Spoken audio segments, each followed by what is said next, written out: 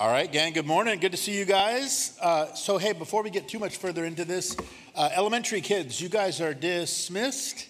So like preschool up through fifth grade, and then youth group, junior and senior high, you guys are dismissed as well. Pastor Chris is going to save you. So just to clarify, people ask sometimes, what's the difference between a regroup and a life group and a small group? And so regroup is basically our midweek service. It's just a chance to regroup in the middle of the week. And Pastor Jeff right now is teaching through the book of Exodus, and that meets on Wednesday nights right here at this facility, but in the fellowship hall just behind this building. So it's more of just a basic Bible study, but I think there's some question back and forth.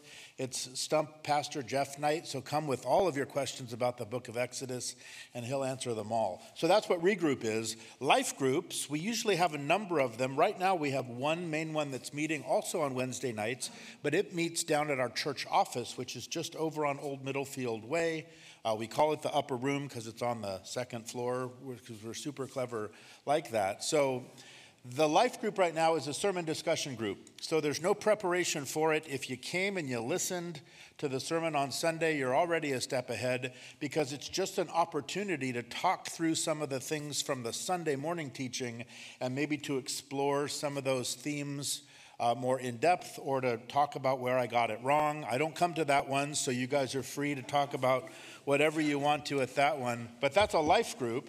So we've got a regroup and a life group, and then the small groups are our men's and women's groups. So the small groups right now, we're going through the minor prophets, and it's been really neat. We've got a men's group that meets in person on Tuesday nights at the upper room, a ladies group that meets online on Tuesday nights, and then there's also a men's group on Wednesday mornings online and a women's group on Thursday mornings online. Anyway, just some different ways to get involved in the midweek if you're interested in those different points of connection. One more announcement. Guys, the men's getaway this weekend. Let me tell you, men, if you were waiting till the last minute to sign up, congratulations, you did it, right? This is the last minute. So let us know today after church. All you have to do is swing out to the info table out there. Just have Helena write your name down. If I've got your name and your email address, then you'll get all the top secret details probably in an email on Tuesday. It'll tell you where to go, when to be there, how to get there. So we're basically meeting over at a little retreat facility called Camp Santa Cruz. It's right in the heart of Santa Cruz, right on the beach. We start Friday night with dinner and a session, and then the main thrust of our time together is all day Saturday. So you can come for just the day on Saturday, or you can come for Friday night and stay over. We would love to have you, and again, really the only reason we need you to sign up is so that we make sure we get enough food for everybody. We're having Cole's Barbecue one night and Aloha Grill the other night and Pleasure Pizza. Anyway, lots of great little Santa Cruz favorites. So guys, we'd love to see you all there for that this weekend. So we've been on a bit of a break, of course, in our study through Mark's account of the life of Jesus. And this morning, we're going to extend that break even just a little bit longer for a couple reasons. The first of which, as we mentioned, next week, we're going to have a special guest speaker on a Sunday morning, which, as you know, if you've been coming here at all, doesn't happen much. I don't give up the pulpit very much to anybody. Other guys do announcements and then sometimes an extra sermon during announcements. But for the most part, God bless you, Donjay.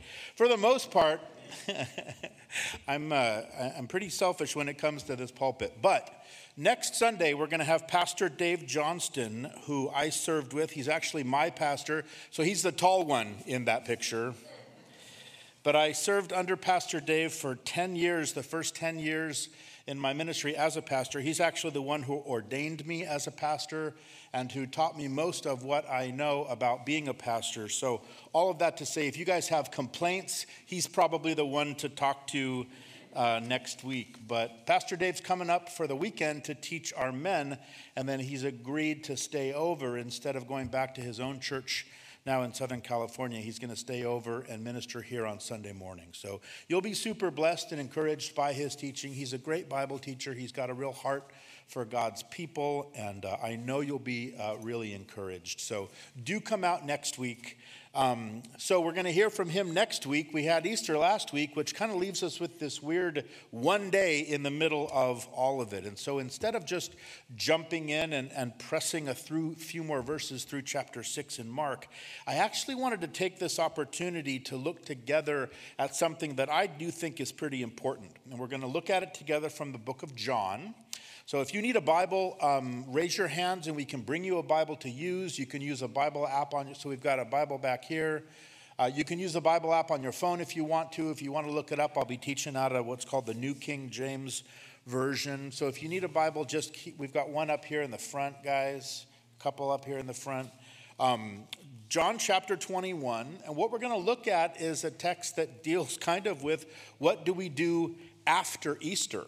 Right? Or as we've cleverly titled the message today, Easter is over and what's next? Right? So let's pray and just ask the Lord to bless our time in the Word today. So Father, we thank you for this morning, Lord. We do thank you for all the things that you're doing in our church, Lord, all the opportunities that we have to gather together. We thank you for the wonderful body, Lord, here, this church family at Calvary Mountain View.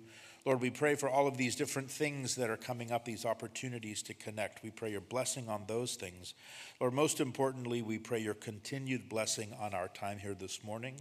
As we go to your word, Lord, we do pray, as we do each and every week, that you would be our teacher and that you would give us ears to hear what your Spirit would say to your church today, Lord. Speak to us, we pray, and we ask it in Jesus' name. And all God's people said, amen. Amen. So last Sunday was a big Sunday, right? It was Easter Sunday. It was the biggest Sunday of the year in the Christian calendar, and it's the biggest for good reason, right? Because in effect, all of the rest of any given Sunday throughout the year, they all kind of hang on that Sunday. Right? It's the Sunday that we get together. We celebrate the resurrection of Jesus. We celebrate the resurrection life of Jesus and his victory over sin and over death. And then the unique ability that Jesus and only Jesus has now to share that resurrection life that he has with all of us through our faith in him. So Easter Sunday really is a celebration of the gospel itself. And it is a day that the church gears up for. It's a day that we look forward to for weeks in advance, right? And there are special services and special sermons and special music leading up to and certainly including that day. It's a day when people come wearing their best, looking their best. And I got to say, ladies, you always look good. But guys, some of you guys clean up pretty good, and you were looking awfully good last week. Easter is a wonderful time, right? But then after all of that, right, after Sunday comes Monday, and everything just sort of flops back to normal. We were kind of on this high of Easter Sunday, and then that's just all of a sudden replaced with a regular old Monday. And we just kind of go back to work, and the grind just sort of starts up all over again. And I know that for some Christians, it can kind of feel like a spiritual letdown. Like how we're left kind of, how do we take the wonder of Easter on with us beyond that? And you won't be surprised at all when I tell you that this feeling really and those questions were even worse on the very first Easter for the first disciples. Of course, we know that the Gospels record that in the days immediately after the resurrection of Jesus, that he made a number of these very important appearances, in bodily resurrected form before he finally would ascend to heaven 40 days later.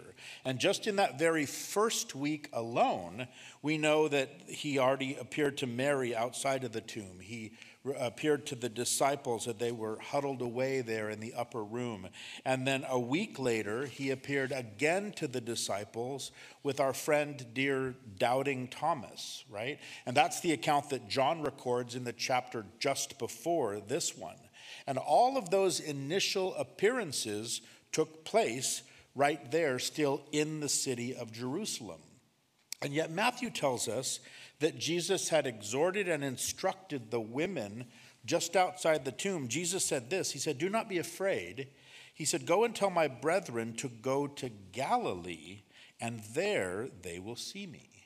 And so now John kind of picks up his account, and he tells us in verse 1 of John chapter 21, he says that after these things, that Jesus showed himself again to the disciples at the Sea of Tiberias. So the scene now kind of shifts to the north, right? Back to this very familiar place for all of us, right? The Sea of Galilee, or also called here the Sea of Tiberias. It was named for the Roman Emperor Tiberius Caesar. And it's familiar because it's precisely the place where we've been seeing in the gospel according to Mark. This is the place where Jesus did most of his early ministry. It's familiar, of course, because this was the home for most of these 12 disciples. This is the very place where their journey with Jesus had started just about 3.5 years before this. And so here they are back here again. Understand that all of these men had just been through up in Jerusalem. They had experienced this series of mind-blowing events, right? Starting off with the triumphal entry, right? There was this expectation of this new coming kingdom. And then there was that betrayal, right, by one of their own closest friends. There was their own near arrest. There was the denial of Peter, right? There was the agonizing crucifixion, of course, of Jesus himself, followed by his resurrection, and then these different appearances that he made to them. Right, so just a mind-blowing week that these guys had had. And let's just say at this point, things had not gone at all the way that they expected them to go. And they have probably been in hiding there in Jerusalem for all of that time, right from the crucifixion all the way through the Feast of Passover and the Feast of Unleavened Bread, right? There were these two feasts that were kind of joined together that made for kind of an 8-day long kind of a celebration. Understandably, these guys were confused. They were very unsure about what the future looked like. And so just as soon as these feasts were finally done, they packed up their stuff and they headed back home again to the Galilee. And I love that it was just at this point when it says here in verse 1 that Jesus showed himself again here to the disciples. Because I really do think that just those words are really instructive for us, and they speak volumes to us as followers of Jesus in so many different seasons of our lives. Because, here Jerusalem is in the rear view. All of these incredible highs and lows and this incredible season, it's all over, and now they just came back home, right? Back to the Galilee, back to normal, back to the ordinary rhythm of life. And in fact, we're going to see in a couple verses, some of them went back to their old jobs. And yet it's here, it is precisely here in the normal that Jesus again appeared to them. And so I think this is the very first lesson for us just after Easter, is that Jesus will meet us in the everyday, just like he meets us on those special days. Right? He's going to meet us in those work meetings and in those family dinners or in the classroom or, in the work truck, right? He's going to meet us as we notice the sunset or as we are facing those very same trials after Easter that we were even before Easter. And the thing to understand about this is that Jesus is just as powerful and he is just as present and he is just as victorious in all those normal everyday things as he was that we celebrated on Resurrection Sunday. Right? And he'll meet us just like he did here for these disciples. He's going to meet them in their time of uncertainty, in their time of confusion, when things hadn't worked out the way that they hoped they would. He's going to meet us even if our past performance has been less than our best. right? Jesus is going to meet us even if we fell asleep in the garden, right? When we should have been there praying with him. He's going to meet us even if we, like Peter, even if we denied the Lord right around the courtyard of the fires of the enemy and we fled in fear instead of standing up for him. So whatever it is for you this morning that might be in your rear view, right? Like the disciples here in their time of confusion and uncertainty, Jesus is going to show himself again just as he promised. And my desire for every one of us, right, is that Jesus would show himself, that he would appear again to you and to me just at those normal everyday times when we need it the most, right in the midst of our everyday struggles. So John continues in verse 1. He says that in this way he showed himself. Verse 2 says that Simon Peter, Thomas called Didymus, Nathanael of Cana in Galilee, the sons of Zebedee, and 2 others of his disciples were together. So here are 7 of the disciples. They're up here on the shore of the Sea of Galilee. Now we know Peter, we know Thomas, we know Nathanael, we know the sons of Zebedee, that's John and James. But then curiously, there are these 2 unnamed disciples, which I sort of dig, because I think it kind of enables us to put ourselves in there with this group of guys, right? Maybe there is some confusion. Maybe there's some uncertainty. Maybe we are looking for the Lord just like they were. Maybe we're trying to navigate life after Easter is over. And maybe your name fits as one of these unnamed disciples. I know that my name certainly fits as the other. Right, as we're all there together in the Galilee, we're waiting, we're wondering, and it's at this very point, not surprisingly, that our good friend Peter has a plan. Look what it says in verse 3. It says that Simon Peter said to them, "I am going fishing." And they said to him, "We are going with you also." And then they went out and immediately got into the boat. Now, John doesn't explain why Peter decided to go fishing. And trust me, there has been no shortage of discussion about it for the 2,000 years since Peter did this. Some would claim that it was perfectly within his rights, that Peter probably had bills to pay, and the best way for a fisherman to get money to pay bills would be to what? Go fishing, right? After all, why sit around idle waiting for the Lord? Let's get busy. Well, there are others who would make the case that Peter had been called from that kind of a life. Right? In Matthew chapter 4, when Jesus had said to some of those early disciples, he said, "Follow me and I will make you" what? Fishers of men. And so they would say, hey, this was totally wrong. Peter was out of bounds to go back to that old life. And then there are others that suggest that maybe Peter was just confused and he kind of misunderstood the meaning of this whole fishing metaphor, right? Now, for us, before we blame Peter too much, what I think it's important to notice is there is nothing specifically here anywhere in this passage to suggest to us that Peter or the disciples did anything wrong here. Right? The only thing that would tell us whether they were in the right or in the wrong would be the attitude of their hearts. If they were at the point where they wanted to just give up on this whole business of serving Jesus, then it was bad. Right? If they were simply providing for themselves and those near them until Jesus showed up and told them what to do next, well, then it could be good. Remember, Peter had a family to support. Undoubtedly, Peter at this point is wrestling through just the reality of his own sense of failure and of his sin there in denying the Lord. So let's try to cut Peter and these other guys a bit of slack. Remember, you're going to see these guys in heaven, right? So let's cut them some slack now as we read. Simply to say, I think if nothing else, their little fishing trip shows us that they were still a little bit uncertain about what was going on.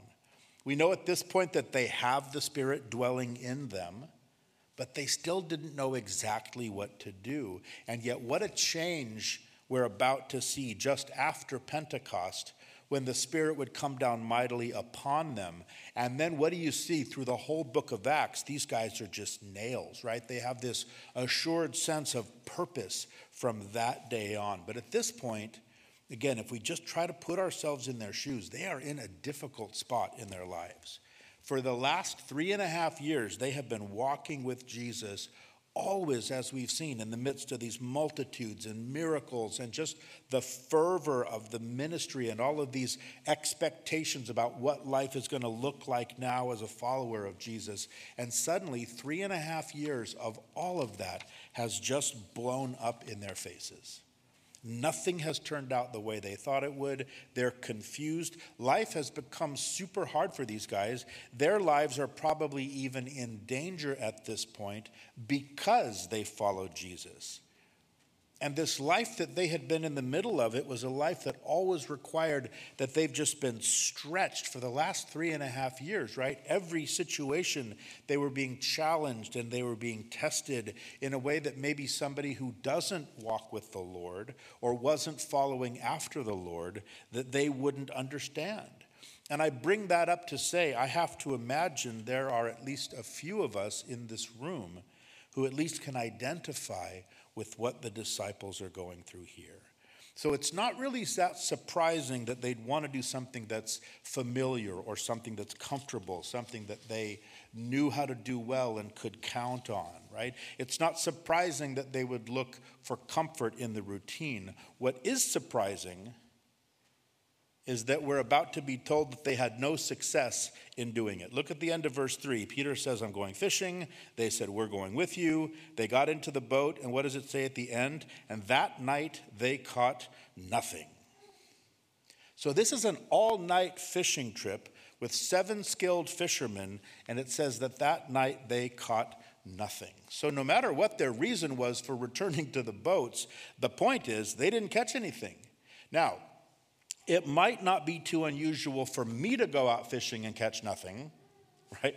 But it would be very unusual for these skilled professional fishermen to be out all night in a body of water that they were all familiar with, that they had each fished probably each and every day for most of their lives.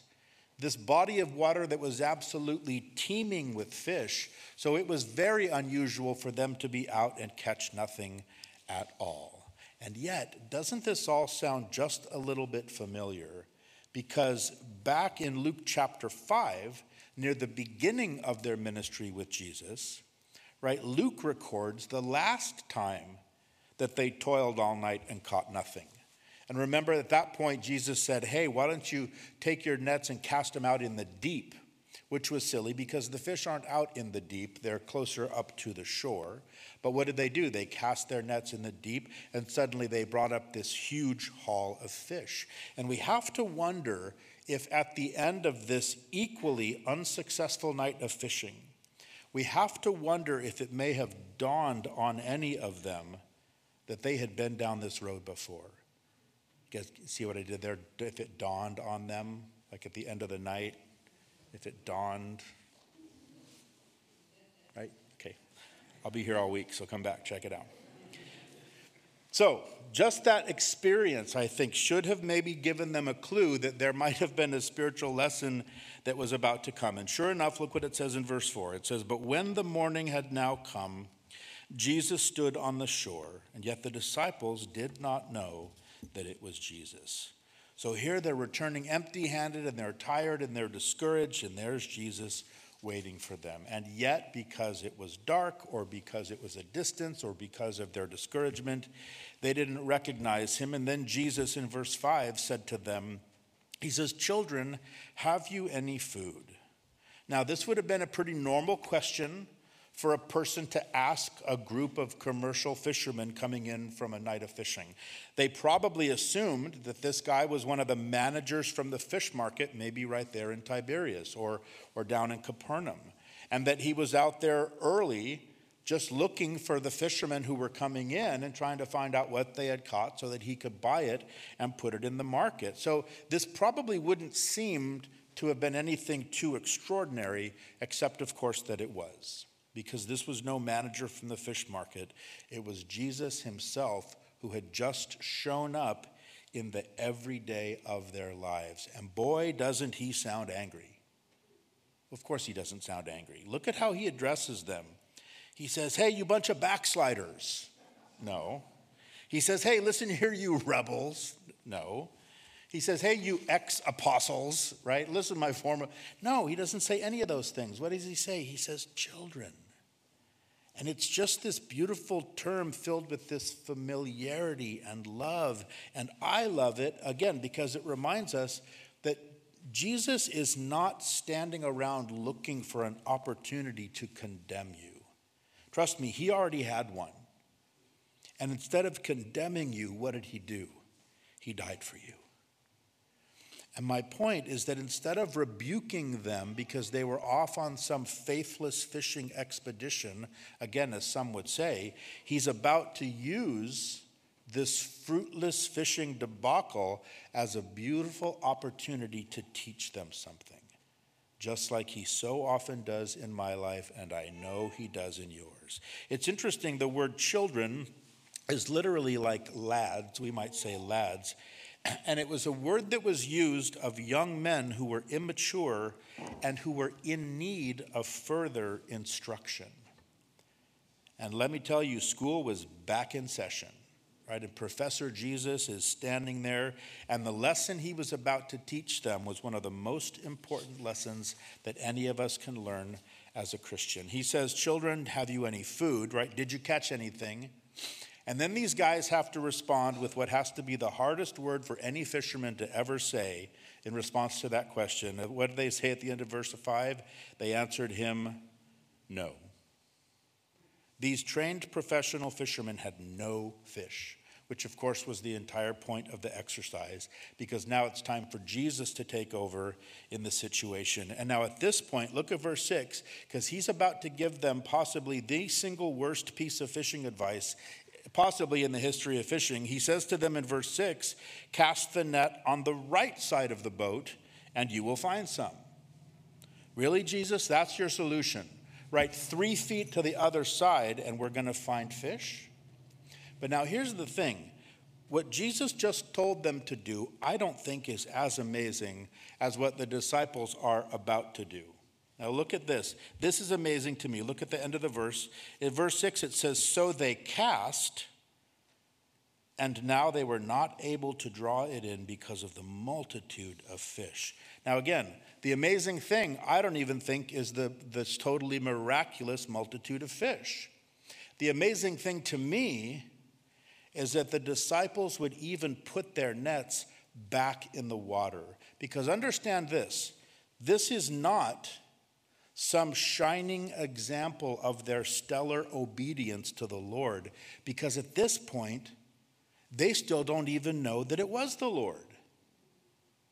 And we can only imagine that after a night like this, that these 7 tired, grumpy fishermen would probably not really be open to any advice or any instruction about how to fish, and especially not from some random guy who's standing over on the shore.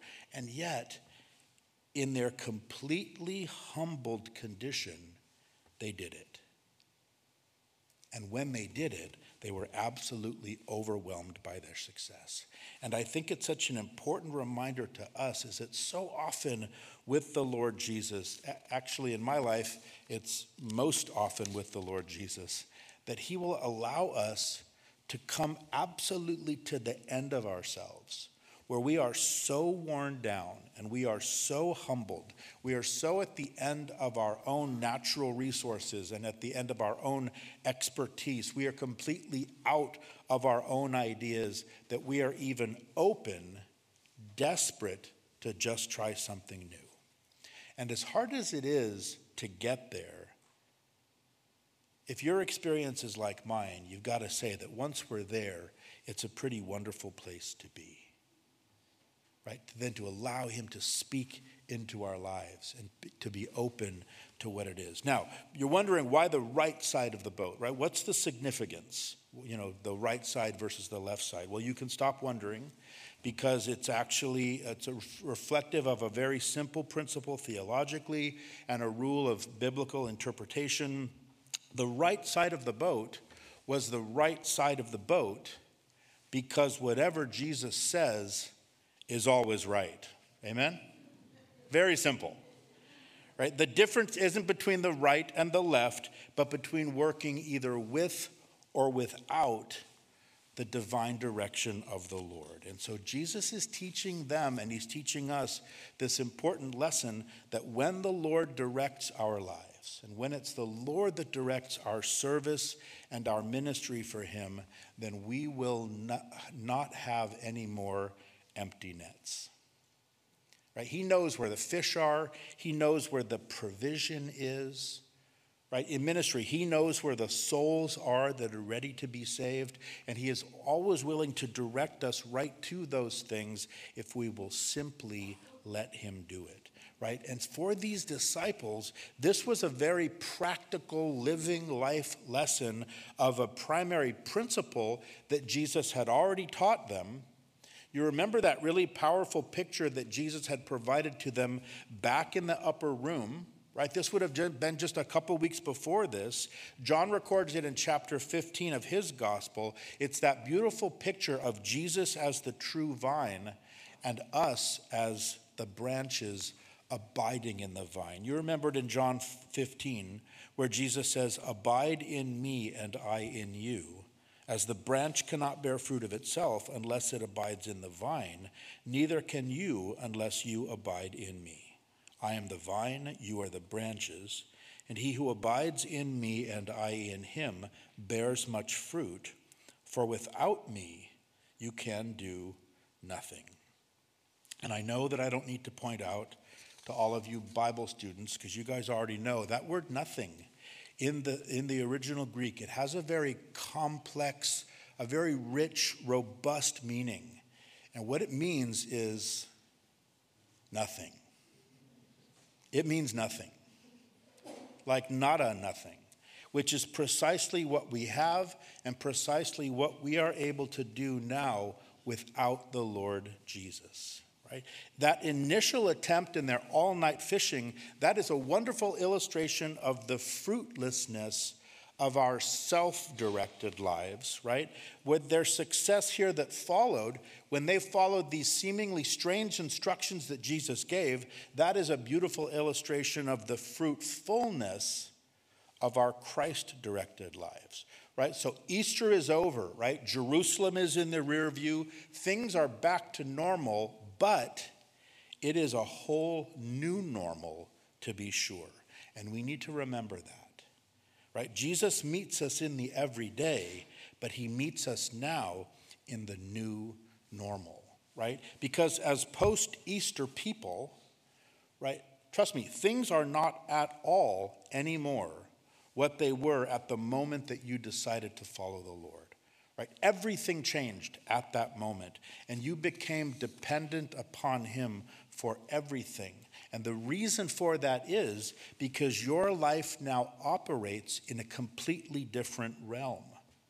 Your life now operates in the realm of the spiritual instead of in the realm of the natural. And because of that, it has to operate now in relationship to the life of Jesus, right? And it's a relationship of our dependence upon the life of Jesus. And without going into it, to be a branch in the vine means that we're connected to Jesus, right? We share in his life. We simply abide in him, right? That means we stay connected to him. And then we allow his life to flow into and through us, and that's what produces the fruit.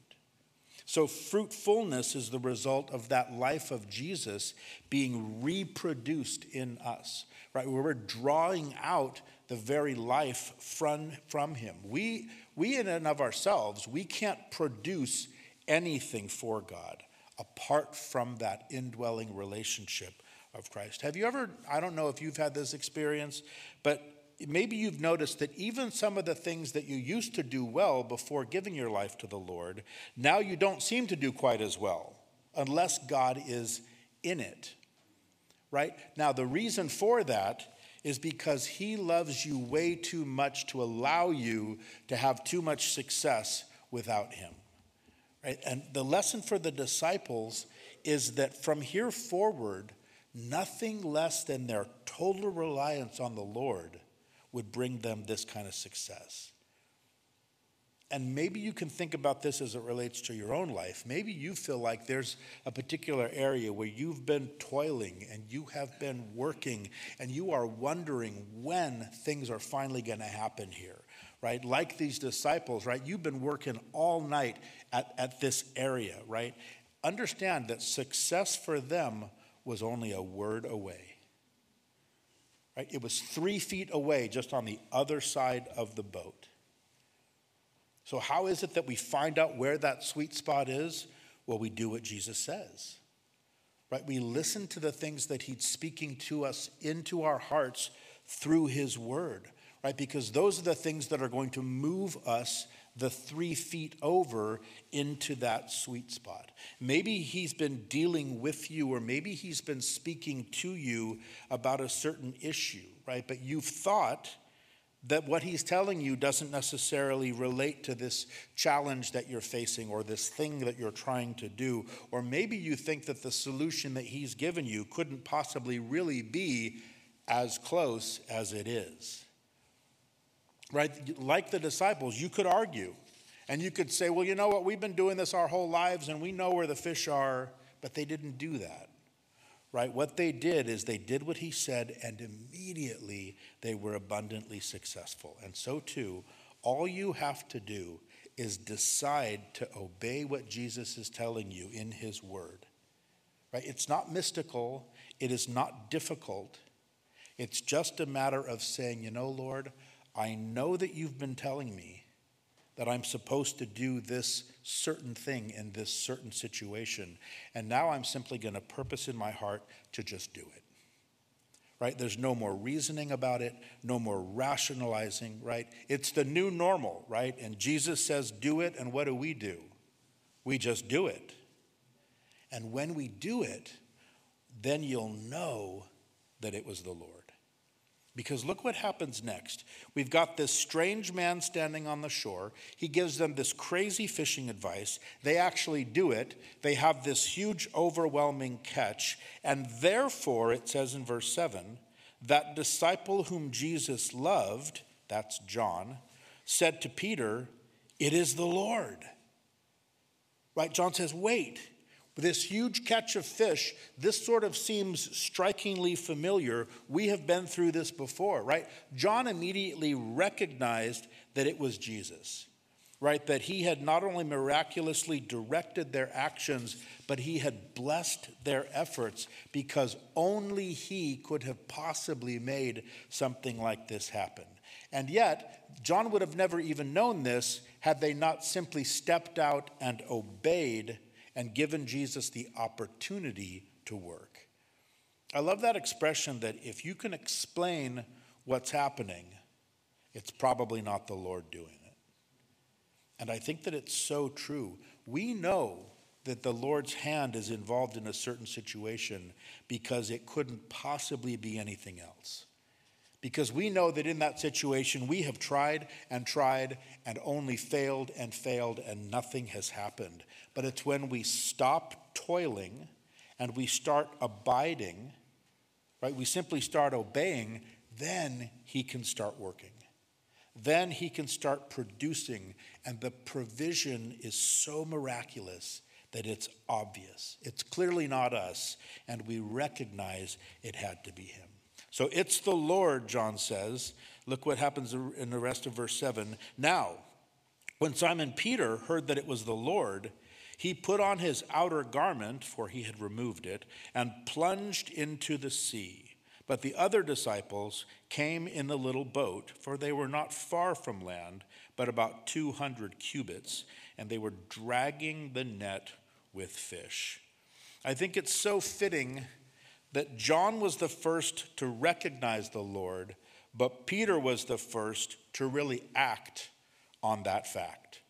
Right? John was kind of the contemplative one, right? He considered the situation and he thought it through and he understood the details and what was happening. But Peter, right? And we've seen Peter make some kind of hasty decisions that didn't work out well. But Peter has this wonderful zeal that as you read the book of Acts, you can see that it was wonderfully channeled by the Lord. We've got John, kind of this mystic poet. We've got Peter, this man of action, this pragmatist. And practical Peter only waits long enough, John tells us, to put his regular clothes back on. When they were out there fishing, they took off their regular clothes and kind of fished in their long underwear, if you will. But Peter throws on his regular clothes, and in his haste, John says he plunges himself in the lake, Peter does, and he starts swimming to the shore. And for all of the criticism that Peter usually gets, we gotta say, I like this, because his quick action reveals his heart's true motivation. Right? Peter was willing to do whatever he had to do in order to just get close to Jesus. Peter wasn't afraid to get a little wet, right? He wasn't afraid to leave behind what is probably the biggest catch of his entire fishing career. And oftentimes I think we can talk a big game, right, about our heart for the Lord and the desire that we have to want to be close to him, or about the things that we want to do for him. But I think that there maybe are some times where we need to weigh our words against our actions. And maybe there are some of us here this morning, like Peter, we might even say it's just time to dive in, right, and get closer to the Lord. All right, we need to just take the plunge, right? We need to just get our feet wet. Right? We need to just fish or cut bait, right? Okay. You get the point, right? It's an important one.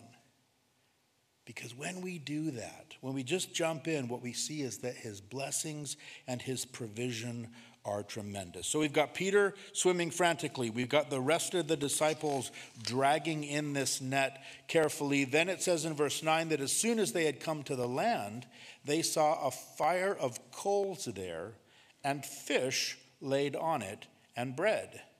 Now, wait a minute. Okay, if you've got your own Bible, or even if you're borrowing a Bible, put a star next to that verse, because it's a great one, and it's an important one. Did you catch it? Okay, catch it, right? All night long, right? These disciples are out there looking for fish.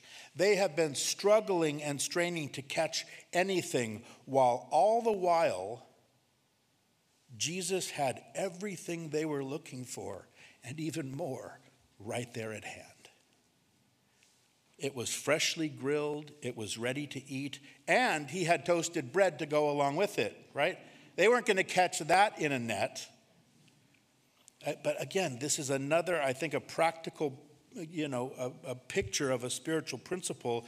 Jesus meets us in the everyday, he meets us in this new normal, and he meets us having always had exactly what it was that we needed.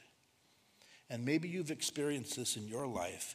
You've discovered over and over again, we go off on our own little excursions out there looking for something, and when we finally come back to the Lord, we find that he had exactly what we were looking for and what we needed, and he had it ready and waiting there the entire time. Right? But this is life after Easter. Right? It's a life that speaks of constant fruitfulness and of provision as we just simply allow the Lord Jesus to be the one that guides and directs.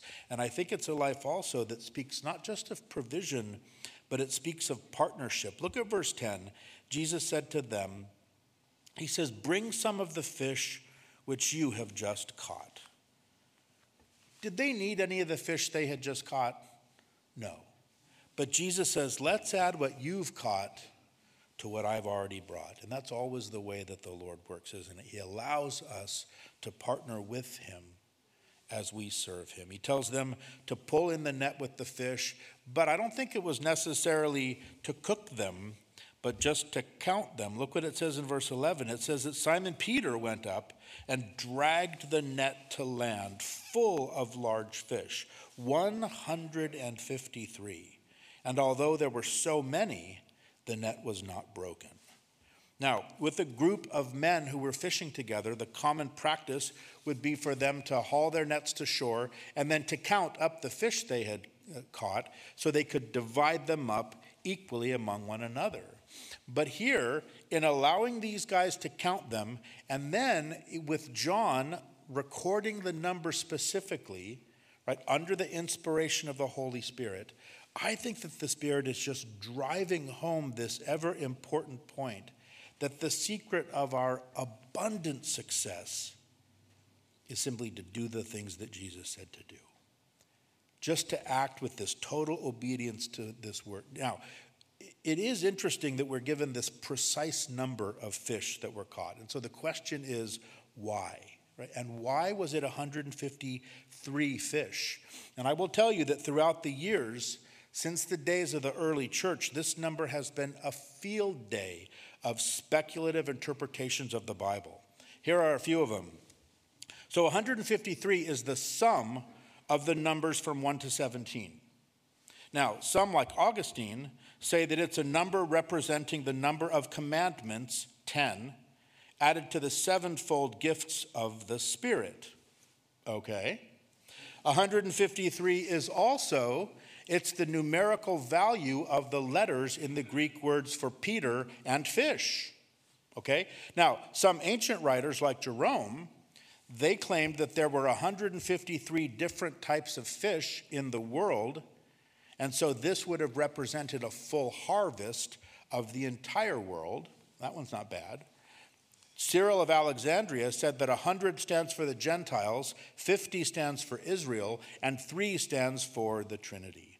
Now, I'm going to do us all a favor. I am going to clear all of this up, and I'm going to tell you this morning, beyond a shadow of any doubt, what that number actually represents.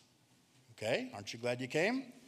We know for certain, and we can say without a shadow of any doubt, that 153 stands for the number of fish that they caught. It's exactly what it stands for. And it was a lot of fish. And here's the point, is that in this search so often for deeper meaning, we can just lose the simple spiritual lesson that's right there on the page. And that is that this great and abundant blessing, we're talking about strain the net kind of blessing. It always comes when we follow after what Jesus tells us to do. And it also tells us that with God's commandments comes his enabling. So clearly this whole fishing story is not at all about fish. It's not at all about fishing, because in the end, what we see is that the fish are virtually ignored. Now, we're not going to look at it this morning, but in the remainder of this wonderful chapter, Jesus goes on to speak primarily to Peter specifically, but to speak to all the disciples generally concerning Christian service. So that's the context of the text, just as it's the context of our entire lives as Christians. So this is what this is really all about. He's communicating to them, he's teaching them, and he's teaching us this much larger lesson about our ministry for the Lord, about our service unto the Lord, and very specifically about that uniquely Christian work of drawing people into God's kingdom through the gospel. And this great point that he is driving home, and we can apply it to each and every area of our lives as Christians. Again, it's that fruitlessness of a self-directed life as compared to the fruitfulness of the Christ-directed life, that Jesus makes us fruitful as we simply abide in him. And we've talked about this before, but again, each and every one of us as Christians, the Bible teaches us we have a call upon our lives. And the call goes way beyond just eating and sleeping and doing the daily physical things of life, right? Each one of us has a spiritual purpose where every one of our individual lives is now somehow, as a Christian, to be involved somehow in the expansion of God's kingdom in this world, as people come into contact with the kingdom of God through our lives. And then they hear the gospel, right? Then they themselves become a Christian, and then they are discipled in their own walk with the Lord, right? And this is the way that it works, right? And each and every one of us as individual Christians, we each have a place in that process somewhere, wherever it is, right? Whether it's in a church or at a workplace, or it's on a team or at a school or in an organization or simply as a part of a family, each of us have these unique spheres of influence that the Lord has given us that we can touch with our witness of what God has done for us. And remember, just days from this point, Jesus is going to talk to these same disciples and to us, right? And he's going to entrust to us that truly incredible message of forgiveness that we're to carry out into the world. What does Paul call it? He calls it to the Corinthians. He says that God's given us the ministry of reconciliation. That is, that God was in Christ reconciling the world to himself, not imputing their trespasses to them. It means not holding their sins against them. But he's committed to us the word of reconciliation. We're going to see that again, Jesus is going to provide the Spirit to each and every one of us to enable us, to make us successful in getting that message out, no matter how difficult it might seem. Here's a tiny detail in our text, but did you notice as we read it, I know you did because you're a smart group, did you notice that Peter was able to single-handedly do what all of the other fishermen put together could not do? Right? In verse 6, it says that the disciples, all of them, were not able to lift up the nets. And yet here in verse 11, it says that Peter by himself was able to pull that whole thing up onto the land. Now, is that simply because Peter was a big old burly kind of guy? I mean, according to his Instagram, right, he is. He's a big dude, right? Or is this one of those like moments of superhuman strength where the 90-pound mom lifts the car off of her kid? I don't think so. Because I think to say either one of those things, we miss looking at this from that heavenly perspective of faith. There's only one likely explanation for why Peter could finally do this, and that's because Jesus had just told them to. All it took was Jesus saying, "Bring the fish up here," and immediately it was possible. Because just those things that the Lord speaks to us also are the power for us to accomplish them. And when we're obedient to the things he tells us to do, we see that not only are we able to accomplish it, but that not one fish is lost in the process, right? We see that the nets always hold and the catch is always complete. And then we see in verse 12, it says, Jesus said to them, "Come and eat breakfast." And I love this, and this is always the way Jesus works. Remember in John chapter 1, Jesus said, "Come and see." Right? In Mark chapter 6, we're going to get there eventually, he says, "Come and rest." Right? John chapter 7, he says, "Come and drink." In Matthew chapter 11, he says, "Come and learn." Matthew chapter 25, he says, "Come and inherit." And here he says, "Come and eat." Here are all these things Jesus wants to do in our lives and the things he wants to provide for our lives. And they all begin with an invitation first to do what? To come to him, because all of these things come from him. Right? First we see him, and then we start to rest in him, and we drink initially from his goodness, and then we start learning from him as he's preparing us and fitting us for this wonderful inheritance. On all the while, as we see here, we're feasting now and forever on this wonderful fullness that satisfies us. And I think just in these statements, we see that there's this beautiful progression in our walk and in our development of our relationship with Jesus. And all of those things start after Easter. Right? There is so much more that he wants to share with us and do in us as we simply start to come to him and abide in him. And the picture, I think, unfortunately, that most people have, maybe some of us even have, the picture we have of the Christian life is one where you're toiling all night and you're laboring constantly to try to please the Lord. But again, that's what the disciples did in the boat, and they failed. And the picture that the Lord gives us is very different. right? He invites us to dine with him. He provides the food for us. He even serves it to us because he's preparing us for the calling he has for us, because it's only after we've been fed that we can go out and feed others. And it's only after we're able to share those kinds of intimate times of fellowship with him that we truly know and experience him. Because look what it says in the rest of our text. He's invited them now to share this meal with him. Look at the end of verse 12. It says, "Yet none of the disciples dared to ask him, 'Who are you?' knowing that it was the Lord. Jesus then came and took the bread and gave it to them, and likewise the fish. And this is now the third time Jesus showed himself to his disciples after he was raised from the dead."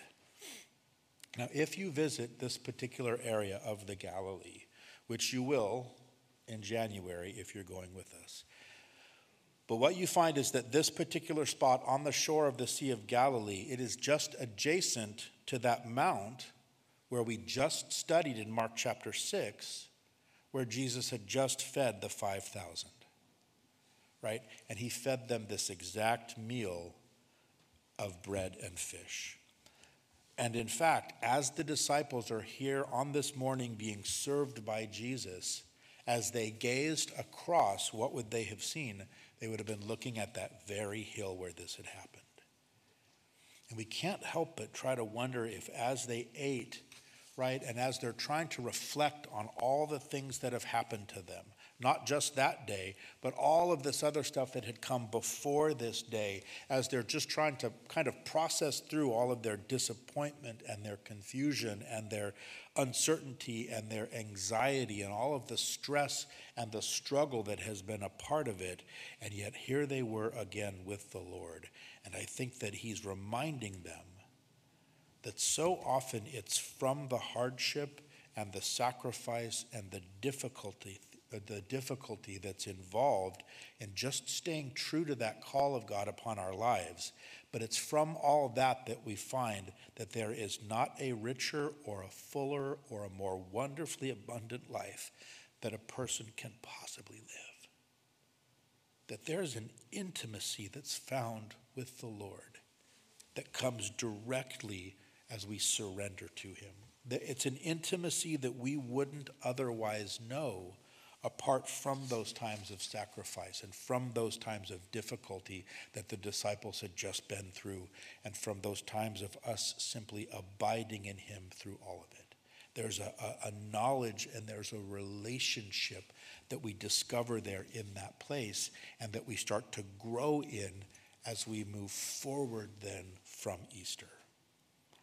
Because that's when we really start to experience his resurrection life living through us, right? He meets us in the everyday. He meets us in this new normal. He had everything that we needed all along, and he makes us fruitful as we abide in him. Now, as we close, I was reading this week and I found this neat article about how the early church made this lesson, I think, even more visible. You know, we celebrate Easter as one day in our calendar, but the ancient church, they celebrated Easter for an entire week. And the week-long kind of Easter celebration, again, it was the most important feast on the entire church calendar for the year. And what's interesting is the focus of that week-long Easter celebration was on the people who had just given their lives to the Lord and had been baptized right there at the Easter service.